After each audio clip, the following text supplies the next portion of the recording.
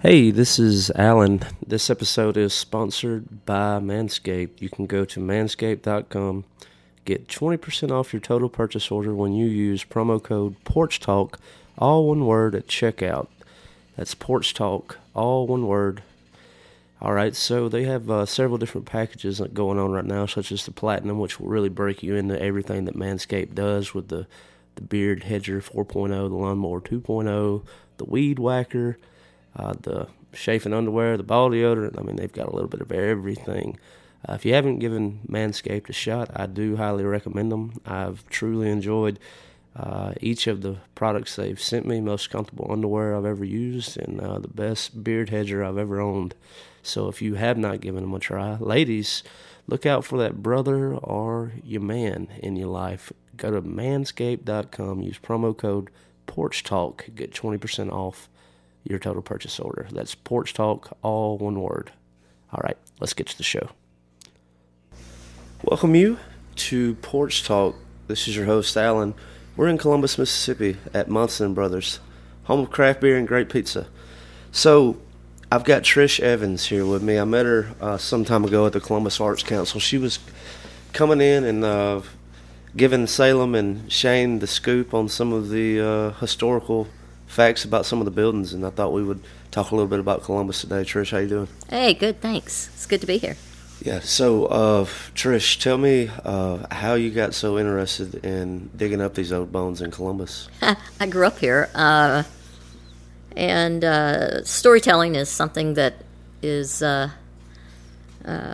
old art form in the South, and especially my family. And I grew up playing in most of the old homes in this town, and some of them had people living in them, and some of them did not. And we used to hang out and climb all over everything. I've been on top of every building in town, whether I was supposed to or not, and I've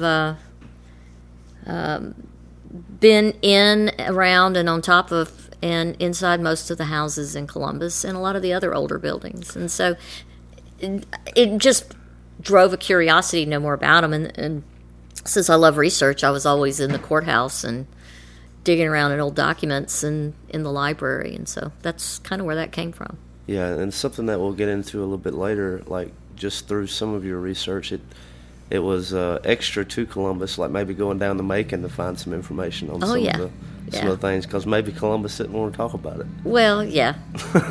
a murder of a fellow in the about 1982. Yeah. Started down in Macon, ended up here, going back and forth, and I ended up finding documentation that led to looking into federal court documents by finding what was not in Macon. Mm-hmm. And which led to looking into newspapers and literally just flipping page after page after page in the old archives up at the Dispatch. Yeah. So I wanted to go ahead and plug your TikTok just for listeners. I mean, if you wanted to know more about Columbus, you have this lady just walking the streets and stopping at buildings and telling a little bit about the history of that building. Yeah, about people, and this Mississippi Girl, I don't know, 462 or something like that. I don't know, it's got a number after it. I don't pay attention to it, but you can edit that in if you want. But mostly I'm doing research about people and places and stories, and I mean, even some of the old ghost stories that people have told. And if you believe, then.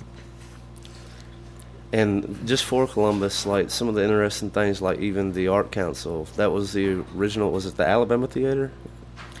So the Arts Council in the back, where you go in and they have the upstairs room, mm-hmm. that was the Dixie Theater. Dixie, okay. And it was the original Princess Theater. Oh. Yeah, that's where it was originally. And then at some point, I think it's P.W. Mayer owned it, who also owned one of the newspapers in town. So there were, at that point, 2 newspapers. And then there were eventually 3 theaters, and which grew to 4. And so that became the Dixie, and then there was the Princess, and then there was the Varsity. And so the cinema and plays and things have been an integral part of this community. The really interesting thing is that the Oddfellows building, which was like, where Gone Thai it used to be. Uh-huh. Okay, so the Oddfellows building burned, and the story is it was a bank in there, and so like they were running out with the bank. Like a lady ran in and got the bank books, literally to get the bank books out, or otherwise people's records would have been lost. Right? She did a service. Yes, she did, and so did some other people. And anyways, there's pictures of giant ladders and people it was a bucket brigade. Well, that fire, of course, spread out, and then because it was so high, and I believe that building, the Rosenzweig building, was 3 stories at that time, and I think Oddfellows was 4 or 5 stories. It was taller than it is. Oh, wow. And so the fire, as the cinders were blowing and spreading, they were afraid that it was going to get all the way over to the cotton mill, which is Trotter. Yeah, and then so there were people on top of all those roofs trying to put out the fire, and so it did have some damage. And so when they were renovating that space upstairs for the theater that the Columbus Arts Council is using now, that theater space, in between the walls, they found old.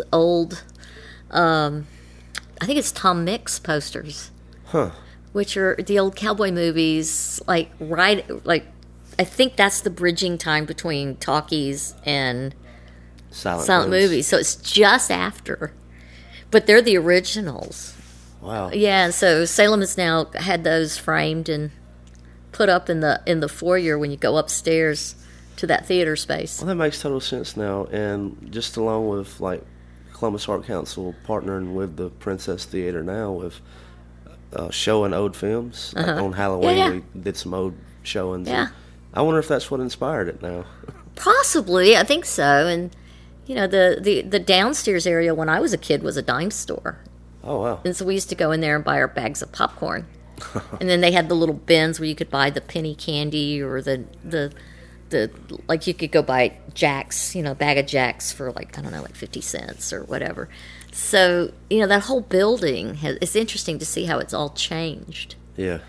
Yeah, I mean, I remember just Columbus from when I was a kid, just 20 years ago. I mean, I remember where the original Walmart was. And yeah. It's moved now. And and I remember when the original Walmart was houses and farms. Right, yeah. I mean, like, thinking 45 toward the Air Force Base, I was like, but none of that was Columbus. That was just outside of Columbus. That was county.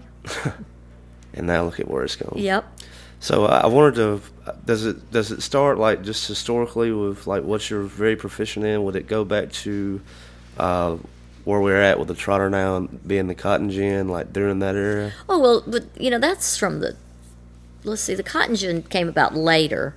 It wasn't even that old. I mean, it burned in the 30s, I believe.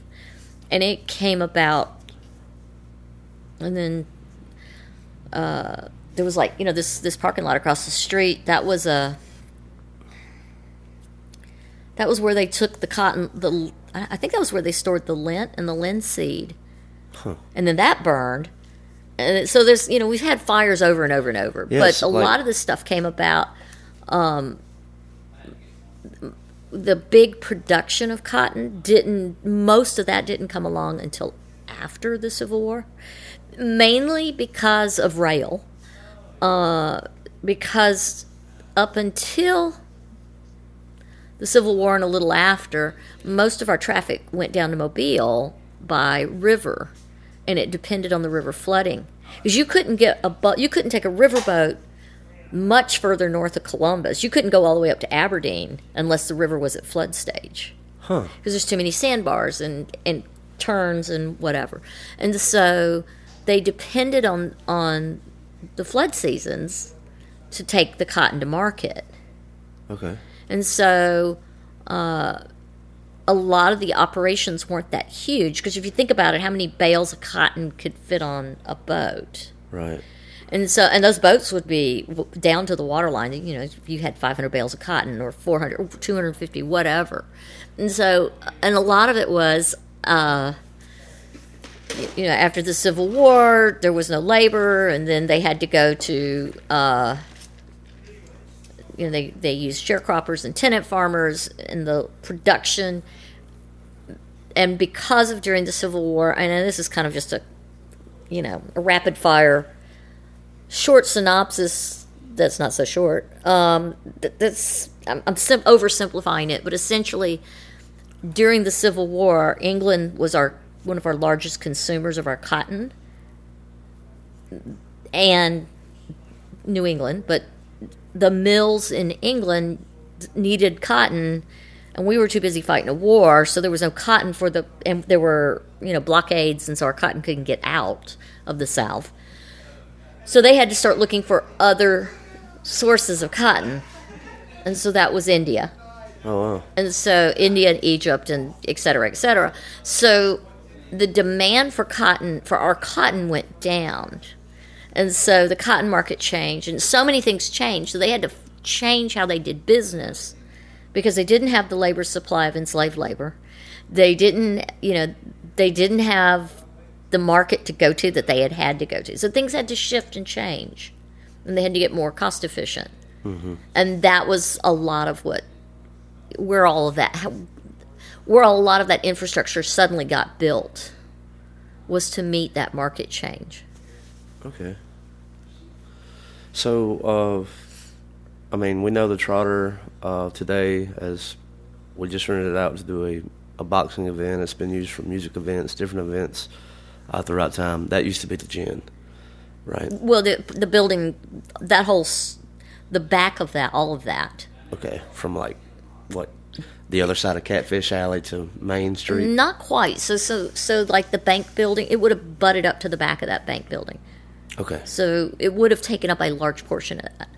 And some of the overflow, would be here. Some of the associated industries and warehouses. You had to have huge warehouses. And one of the warehouses that burned was, that parking lot that's across the street from Catfish Alley? Yes. That was, there was a big warehouse there. And that burned. As a matter of fact, some firemen were killed in that fire, in a big fire there. Were these fires at that time, were they on purpose, or it was just... No, so cotton's highly flammable. Right. Static electricity would cause the lint to ignite. It was very dangerous working in these mills. And they were also still using coal oil in a lot of places, and kerosene lanterns. They think possibly, one of the theories I've heard was the night watchman, that somebody left a kerosene lantern lit, and the lint, it just caused enough of a combustion that it was just caused a chain reaction. And that actually burned for days. Jeez. Days. So... Yeah, it seems like, just from our last conversation before, it seems like there's not many places in downtown Columbus that we know now that haven't caught fire. Yeah, and it's really interesting that fire was a huge problem. A huge problem. Mm-hmm. And it was a great fear. And that we actually are, the antique pumper that's in the, over by the firehouse on 7th. Oh, yeah. 7th. I think that's actually the very first fire engine in Columbus. Oh, wow. Yeah. What about with the antebellum homes and the event that's upcoming for these downtown homes? What's some of the histories of those places? Let's see. There's the Whitfield home, which is also called Snowden. Snowden is on 3rd North. And apparently Jefferson Davis was friends with the Whitfields. Whitfield was one of the governors of Mississippi, and a very well-to-do man. He actually bought the house across the street that's now called Baskerville Manor. It used to be called Hamilton Hall, and that was built for his sons. That was a wedding present for his son. So the two families lived across the street from each other. Oh, wow. Yeah. Baskerville Manor, actually the back building, used to be a stagecoach stop. Oh. And the horses, they'd come down Military Road, Andrew Jackson Highway, and trade out horses. Well, that went out of style, essentially, I guess, and with train travel and river travel. So the home, that piece of property, the front part of the property did not have an actual standing building, and that's why he bought that and built his son that beautiful brick home there. Yeah. And so the house across the street, of course, is kind of got a concave. It's got an ellipse that you could drive a carriage in back in the day, and it had a great big overhanging balcony. So Jefferson Davis was visiting for some reason, and Columbus was the capital of the Confederacy at one point for, I don't know, a hot minute. And it seemed like that swapped around a lot. It was Natchez at some point. Yeah, a lot of it was Health Close. Grant and Sheridan and Sherman and a few other generals were on their tail. But anyways, Davis was in his... Well, they found out he was there. The people of the town... He was so popular, they came down and by torchlight, and they all stood there, and he went out in his nightshirt. Well, and you think about it, a nightshirt at that time, we laugh when we go, yeah, well, he put on his nightshirt and he's gone to bed. Actually, no, a man's shirt that he wore was long, and it would double as their nightshirt. Because when you travel, by horseback, you can only carry so much. Mm-hmm. So they would put collars on those shirts and a tie. Oh, yeah. And so your nightshirt was just something a shirt you wore. You slept in it, you dressed it up when you went out. And yeah, I remember when this is elementary school, I went to South Lamar. Mm-hmm. They would bring us over, and I always liked that. And I didn't know how accurate some of the people were portraying it, but I like going through those homes and like seeing the people kind of dressed up and, whatever time period that would have been. I guess it really depends on what they're trying to tell. Well, and some of it probably is, it's over-dramatized. Like, the average person wouldn't have had all that heavy furniture, all those tchotchkes in there, the ceramic and the fancy candelabras and all. They wouldn't have had those out all the time. Mm-hmm. One or two houses maybe, but most of them, those homes were lived in and very sooty. And if they didn't have a detached kitchen, they would cook in their dining rooms, on those big fireplaces. So you wouldn't have all that stuff. It would get broken. It would get, knocked over. So a lot of the houses have period items in them that would be appropriate, and they may have been owned at one time by the people in those homes. But you have to take it with a grain of salt. How they probably were more austere homes than what you perceive. Yeah. Because life wasn't easy then. If you think about it, or wear a hoop skirt and crinolines and all that stuff, and go out to the outhouse or use a chamber pot. The whole process. Yeah, it's a whole process. So, I don't think it was as pretty and clean as it's made out to be. Yeah, they're beautiful homes, and I think they're done well, and I think the time is expressed well, but I don't know that it's actually that accurate to daily life in those homes. Yeah, I'm just trying to put myself in that mindset. Like, what did they in life look like that? I imagine it had to be hard because we have it so easy now with technology. Yeah, and even if they had enslaved people in their homes, there was still... It would have been horrible to have been that person, the enslaved person, because they did the least of the savory stuff. Their lives were horrible. Yeah. That kind of reminds me of where Alec is now, his stepfather. The old slave quarters. Yeah, he's in the old cabins. Yeah, and those are kind of generous compared to some I've seen. But when it's this, it wasn't glamorous. Yeah. Let's just put it that way. All right, tell me about Sandfield. Sandfield is the oldest African-American cemetery in Columbus, Mississippi. It was actually established, the piece of land was owned by a guy named Aiken. I believe that's right. Irvin, excuse me, Eakin, Irvin, and he had this vision that it should be as elaborate and a twin almost to Friendship Cemetery, because it was designed to be that way. And it was supposed to be twice the size of what it is now. So now it's about 10.4 acres. Mm-hmm. And it was supposed to be about 20 acres. And various reasons, pieces of it were sold off or didn't come to fruition. Encroaching. Well, now the businesses are encroaching, but so he sold the property to the city. In the 1850s, I think 1854. Don't hold me to that because I can't remember exactly, but he sold it to the city. And that became the African American cemetery, because there wasn't what they would have called the colored cemetery at that time.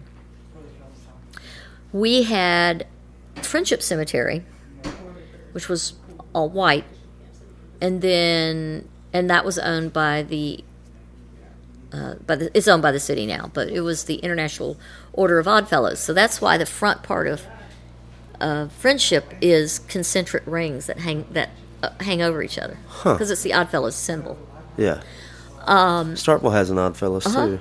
So Sandfield was supposed to be like a spoken hub. So it was supposed to have it was supposed to have a center round area that would have had like a giant, essentially a bandstand, and which was very common. People had picnics and celebrations in cemeteries back in the day.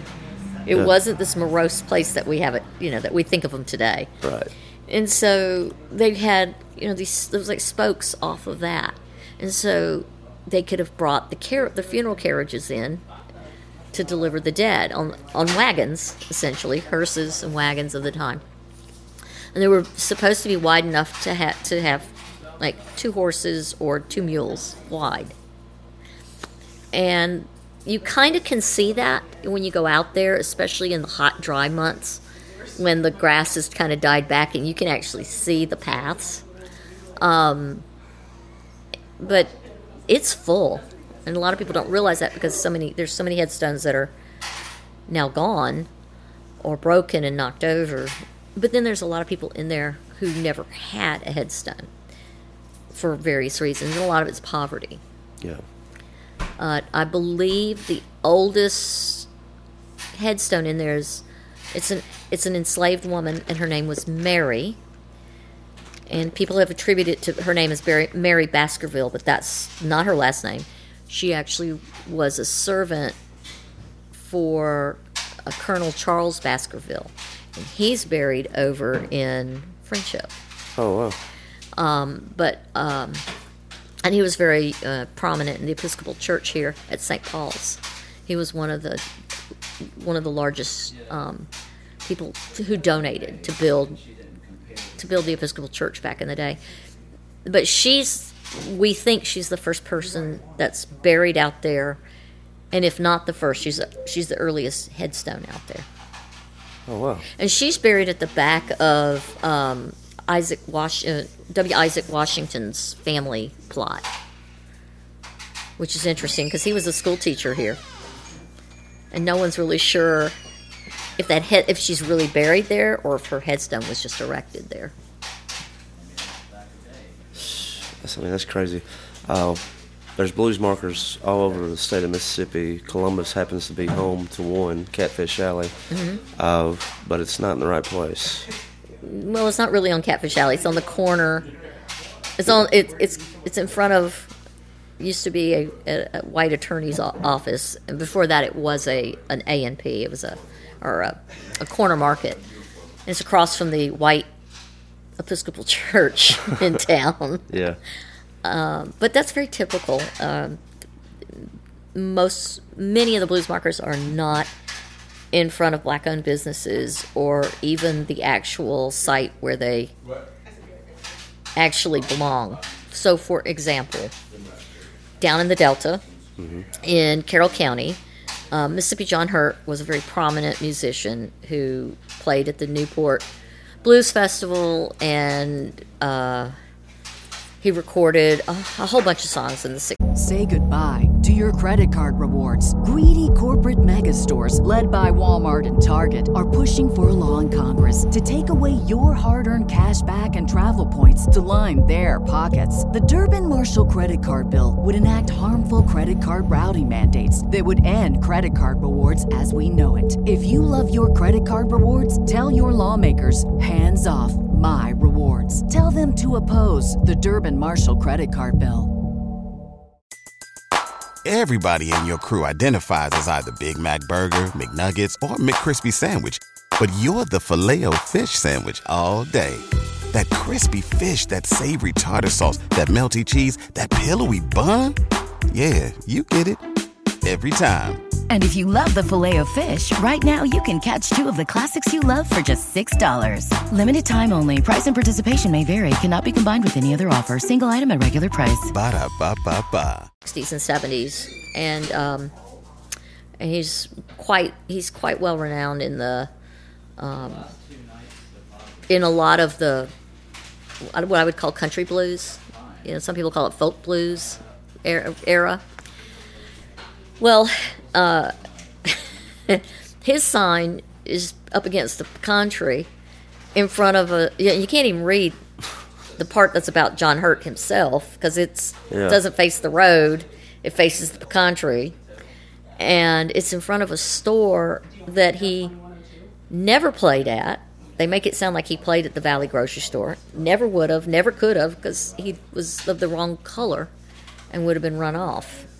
So it's just why it's there is beyond me. It's not in Avalon. It's not near the place where his actual home was down. You know, it's not near Teoc where he's buried.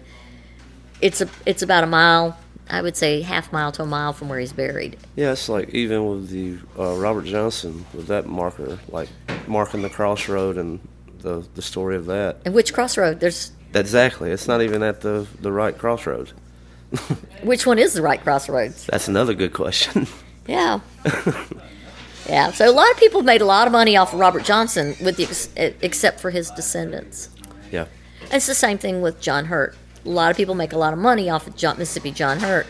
The family doesn't even own the images. They cannot sell even like an image of him. Mm-hmm. And I think about which I've been able to interview some of these blues musicians like Jimmy Duck. He was fairly reserved when it came to playing on the record. He didn't mind talking about how his parents founded the Blue Front Cafe and the history of it. But when it came to give me a little taste of the Bentonian blues, fairly reserved because he had been ripped off by so many journalists and reporters. And we think about mixed feelings on Fat Possum Records. If it weren't for Fat Possum, would we be celebrating Cedric Burnside and some of these people if someone hadn't gone and recorded them? And then, now we say, his descendants and even himself didn't make any money practically off of that. So, yeah, he's known now, but taken advantage of. Catfish Alley, Columbus. Is there a true history of the blues here in this town? Well, you know, the song Catfish Alley depends on who you want to attribute the lyrics to, but we know the tune is nothing original. That tune has been used by a bunch of different songs. And Catfish Alley is not the first version of it, but that was kind of the nature of the blues. They took a lot of songs like, was Death Letter Blues. That's got a whole bunch of different verses and a whole bunch of different versions to it. Yeah. So, chicken or the egg? The music was first, the lyrics came about, but the more interesting thing is what it's based on, and the fact that Catfish Alley was, a place in my childhood where it was black-owned businesses. That's where the African-American doctors were and dentists who had been in that area for a long time, and there were businesses downstairs on the ground level. There was, restaurants, and it was a thriving community. And as a kid, we used to go there and buy our catfish. I'd go buy catfish plates and carry them home on Friday. Mm-hmm. And they would put out these big braziers. Now, I knew that I was not supposed to go to Catfish Alley in the evenings because there'd be drinking and music and stuff going on, and kids you just didn't go into adult spaces. So it was not about race. It was just about it was an adult space. Right. Yeah, I get to thinking about a juke joint and like what makes a juke joint, and it's kind of what I think about when I hear stories about Catfish Alley at night. Yeah, and it was, but there were several different vibrant black communities in Columbus. It was made up of lots of them. Sandfield was homeowners, and a lot of people worked on the railroad or worked in the garment factories, or because there was a Sansabelt factory and some stuff like that behind there, and different jobs that they were building community. Mm-hmm. And then you had over by Union Academy, the north side of town, which was probably the second oldest black community in Columbus, maybe the third oldest. And that was a vibrant community, and it had the Queen City Hotel, it had grocery stores, it had hairdressers, it had barbershops, it had its own, little corner grocery stores. So that was a very vibrant community, and those people that lived in that community, a lot of them worked on the railroad, and they worked in the brickyard, so they worked for Puckett's. What's now the Puckett Brickyard. And so, and then a lot of the people who live down here in Burns Bottom, a lot of them worked at the cotton mill or in the businesses downtown. And then in between and in the south side of town, when you go across the railroad track, it was the same thing. They worked in, they were draymen. They worked in the livery stables. They were oilmen on, for the different factories, and night watchmen, and they had jobs where a lot of them walked to work. Mm-hmm. And now Burns Bottom is not even recognizable to what it used to be. It doesn't exist. It's gone. And there's a lot of mixed feeling about that. That a lot of it was empty, and it floods. It still floods. I don't care. Right. But we have a soccer field now. Yeah, but now they want to build, there's a big thing down here that says they're going to build mixed condos down here, mixed size condos, mixed community.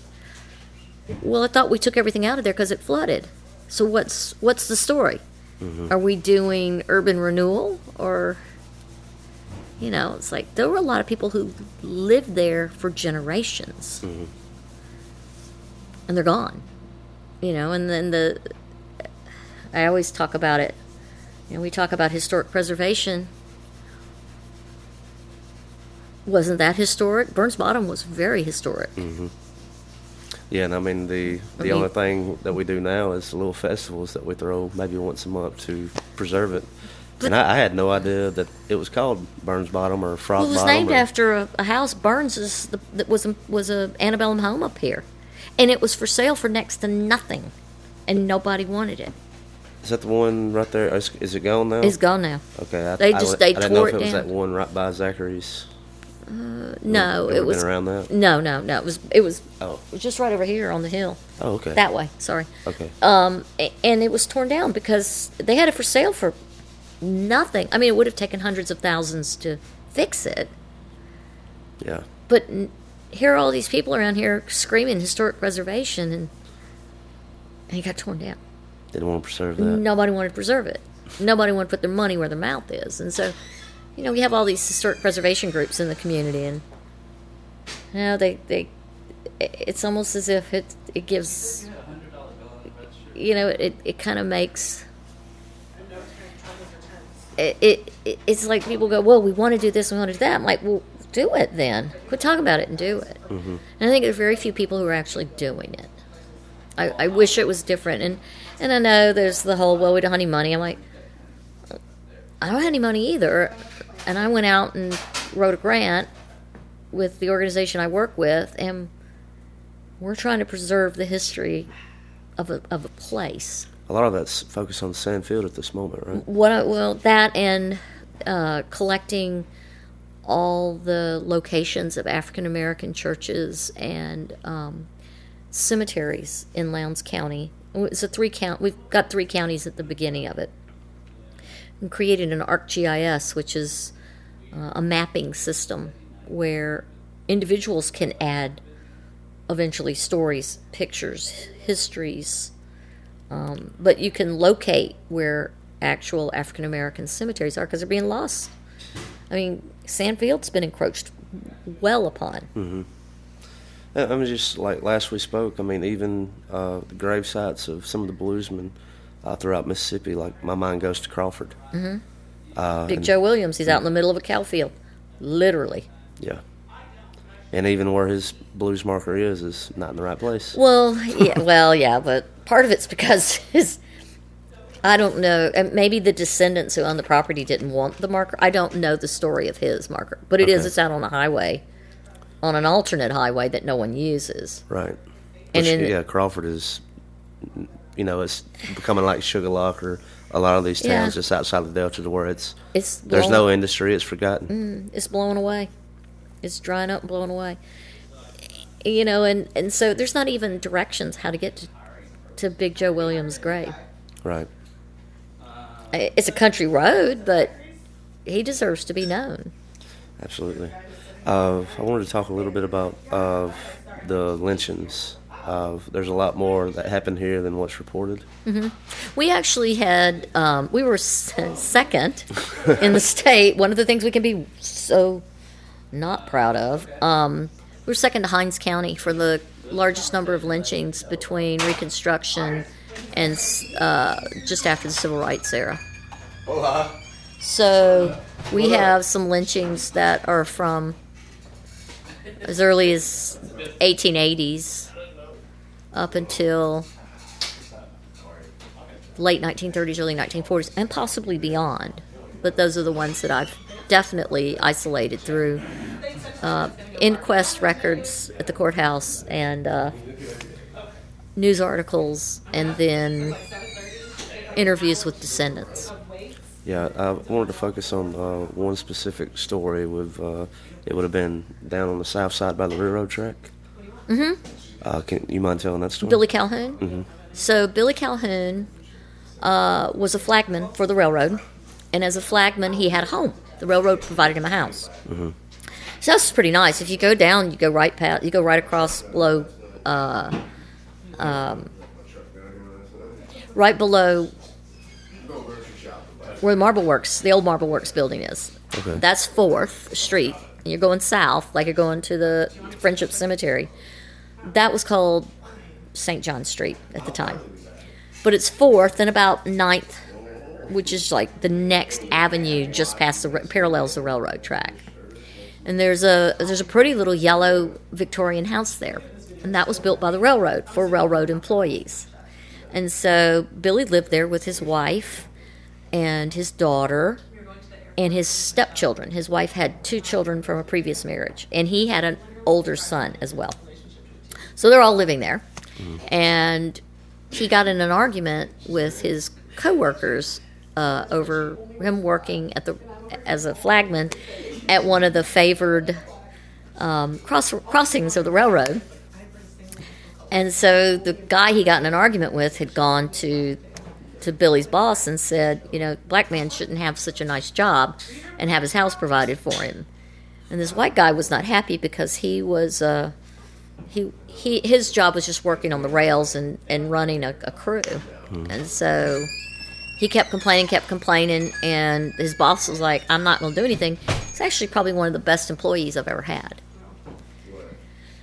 So the next week, somebody jumped Billy and cut his throat and dumped his body over below what's now Carrier Chapel. At that time, there was a chair factory in that area, a furniture factory, and his body was found by his stepson and 2 other men who were their neighbors. They were looking for him. An inquest was held. It was determined that he was murdered, possibly for his pay, by persons unknown. So, yeah, friendly city, right? Yeah. And his family has always said, the descendants have always said that he was lynched. Now, lynching doesn't mean hanging. Right. Always. Okay. Just for clarity's sake. A lot of people think that means you have to be hung to be. Right. It can be. You can be beat to death. Another guy was beat to death for almost the same thing. Possibly was the same person. Jeez. A few years later, I got to remember his name. The guy's name who was killed, I think, is Will Matthews. And his last name's Matthews. He lived right across the street from Palmer Home. And that was an orphanage then. It was called Palmer Orphanage. And he also worked on the railroad in a prize position. And they know who killed him. And I can't remember the guy's name off the top of my head. There was an inquest held. He was investigated. But what happened was these men came to the guy's house. He'd been in an argument with him at work. He tried to go to the boss and say that he wanted his job, he wanted his house, blah, blah, blah. And they had their argument. And on late Saturday night, early Sunday morning, these men came to the door, knocked on the door. His wife wouldn't open the door. He tried to go out the back. The men heard him going out the back, went around back, shot him and killed him. Jeez. And an inquest was held. The one guy was identified. He was identified as the one who killed him. He never confessed. And the man's wife, the man that was killed, his wife. So I never saw his face. I couldn't tell. Yeah. I couldn't imagine. Well, patrons are beginning to come in. I wanted to ask 3 more questions and we'll wrap this up. Okay. The organizations, I don't know if you would like to share who you're working with, but is there ways that people could give or get more information? Yes, I work for the Mount Zion Memorial Fund. We're MountZionMemorialFund.org or .com. You can look us up either way. .com is the easiest one.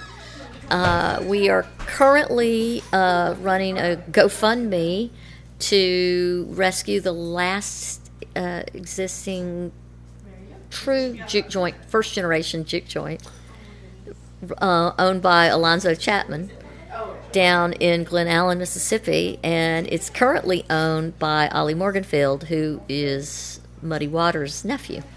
How about that? And well, at least it stayed in the family. Yeah, and so we're trying to raise enough funds to put it on the National Historic Register so that we can get some grants and help him do a proper restoration. But he's been doing everything he can, slowly but surely.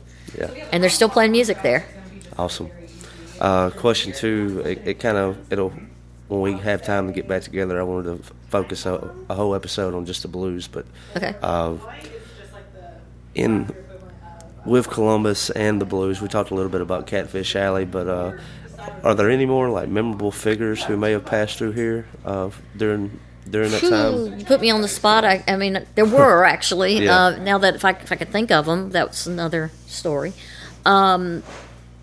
This Columbus has always been on the map, and there were quite a few places that blues artists would actually come and play. They played at Queen City.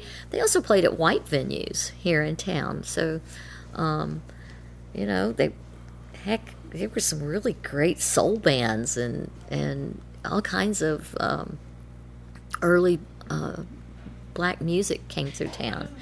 There was a place across the street, just over there off of Main Street. Mm-hmm. It was called the Chisholm Trail. And my folks, it was like a supper club. And my folks would go and listen to Big Joe Williams. And, there was got Big Bull Moose. I can't think of his name, the musician's name. But there were a lot of first-rate blues artists that would come through Columbus and play gigs. Mm-hmm.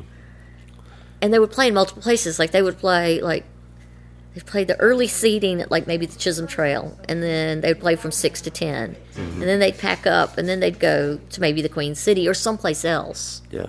And they would play, like the Silver Spur, maybe from 11 to 1 in the morning. Doing 2 shows. A Yeah, week, and that was the life of a musician back then. Oh yeah, I know. Just one guy who's kind of helping me map out Black Prairie music. Those guys, when it was getting started, it was a little bit different than it was in Mississippi. They would travel by train, and so they would from Mobile up to Black Prairie, and then over into Meridian and into the Delta, and that was how their music traveled. So it's kind of exciting to see how just even the blues, like just how music traveled and how it influenced. And you have rock and roll, and from Mississippi blues to Chicago blues to it being whitewashed down in Texas. The Kansas blues, Kansas City blues, yeah. So it's always kind of interesting to track. Last question. What was favorite memories growing up here in Columbus? Like you mentioned, like getting on every rooftop and. Well, my favorite thing to do, honest to goodness, 2 things. The river's always played a big part in our lives here. When we were kids, we used to go down. I would follow the bigger kids down. Mostly it was David and Mark Evans and Rice Glover and some of the bigger kids that were in the neighborhood. We all lived on 3rd. I mean, all of it was like a straight stretch, and we'd go straight down to the bottom of 3rd to the boat launch, and then cut right, and there was a big hill. And there was a rope swing, and we would swing out on that rope swing hours and hours, and then you'd have to climb up the clay bank, and that was that took more exercise than the rope. Oh yeah. And then the other thing was we used to go down past Carrier Chapel. There used to be a railroad bridge, and the trestle, and we'd walk out on the trestle and jump out in the river. It's a wonder we don't have tetanus. It's a wonder we didn't jump on some submerged. God only knows how we survived. We used to jump off bridges here in town, and then the one over on the east side, close to John's Deli. Yeah. Years later, after we had been jumped off that bridge there 100 a million times, yeah. Some old timer was like, "Don't jump off that bridge because they threw the old railroad ties." Or down below there. Yeah, exactly. And I was like, we could have been skewered. Or stuck, get trapped down there. So, like I said, I always wonder, the other thing is, we were never allowed to go. Nice kids didn't go to Bob's, which was across the river, the old river bridge, and so my folks forbade us from going to Bob's, but they never said you can't go to Bob's. What they said was you're not allowed to drive across the bridge. Well, that's a challenge. So we used to pirogue across. You can't drive. I can't drive. I'm not drive. I didn't drive across that bridge. I didn't go across that bridge. My mama would say, "Don't you go across that bridge?" "Yes, ma'am. I'm not going across that bridge." Problem. No problem. I just pirogued across and climbed up the bank and went up to. Went up to Bob's. Not like there was anything there we wanted, anyways. That was the thrill of it, right? Yeah, it was just breaking the rules. Hamburgers and French fries, and it was just. But we weren't allowed to cross the bridge. Well, cool. Well, Trish, thank you so much for taking the time. Thank you.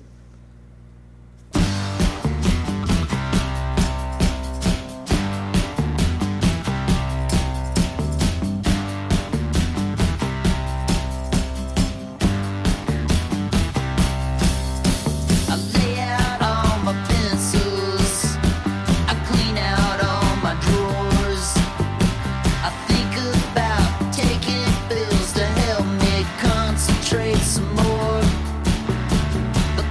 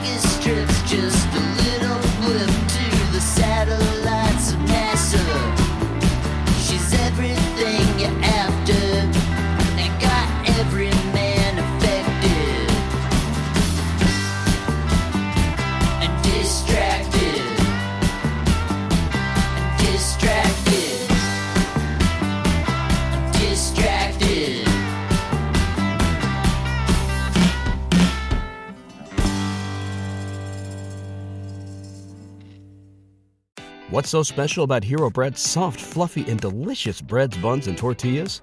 Hero Bread serves up 0 to 1 grams of net carbs, 5 to 11 grams of protein, and high fiber in every delicious serving. Made with natural ingredients, Hero Bread supports gut health, promotes weight management, and helps maintain blood sugar. Hero also drops other limited edition ultra-low net carb goodies like rich, flaky croissants and buttery brioche slider rolls. Head to hero.co to shop today. Everybody in your crew identifies as either Big Mac Burger, McNuggets, or McCrispy Sandwich. But you're the Filet-O-Fish Sandwich all day. That crispy fish, that savory tartar sauce, that melty cheese, that pillowy bun. Yeah, you get it. Every time. And if you love the Filet-O-Fish, right now you can catch 2 of the classics you love for just $6. Limited time only. Price and participation may vary. Cannot be combined with any other offer. Single item at regular price. Ba-da-ba-ba-ba.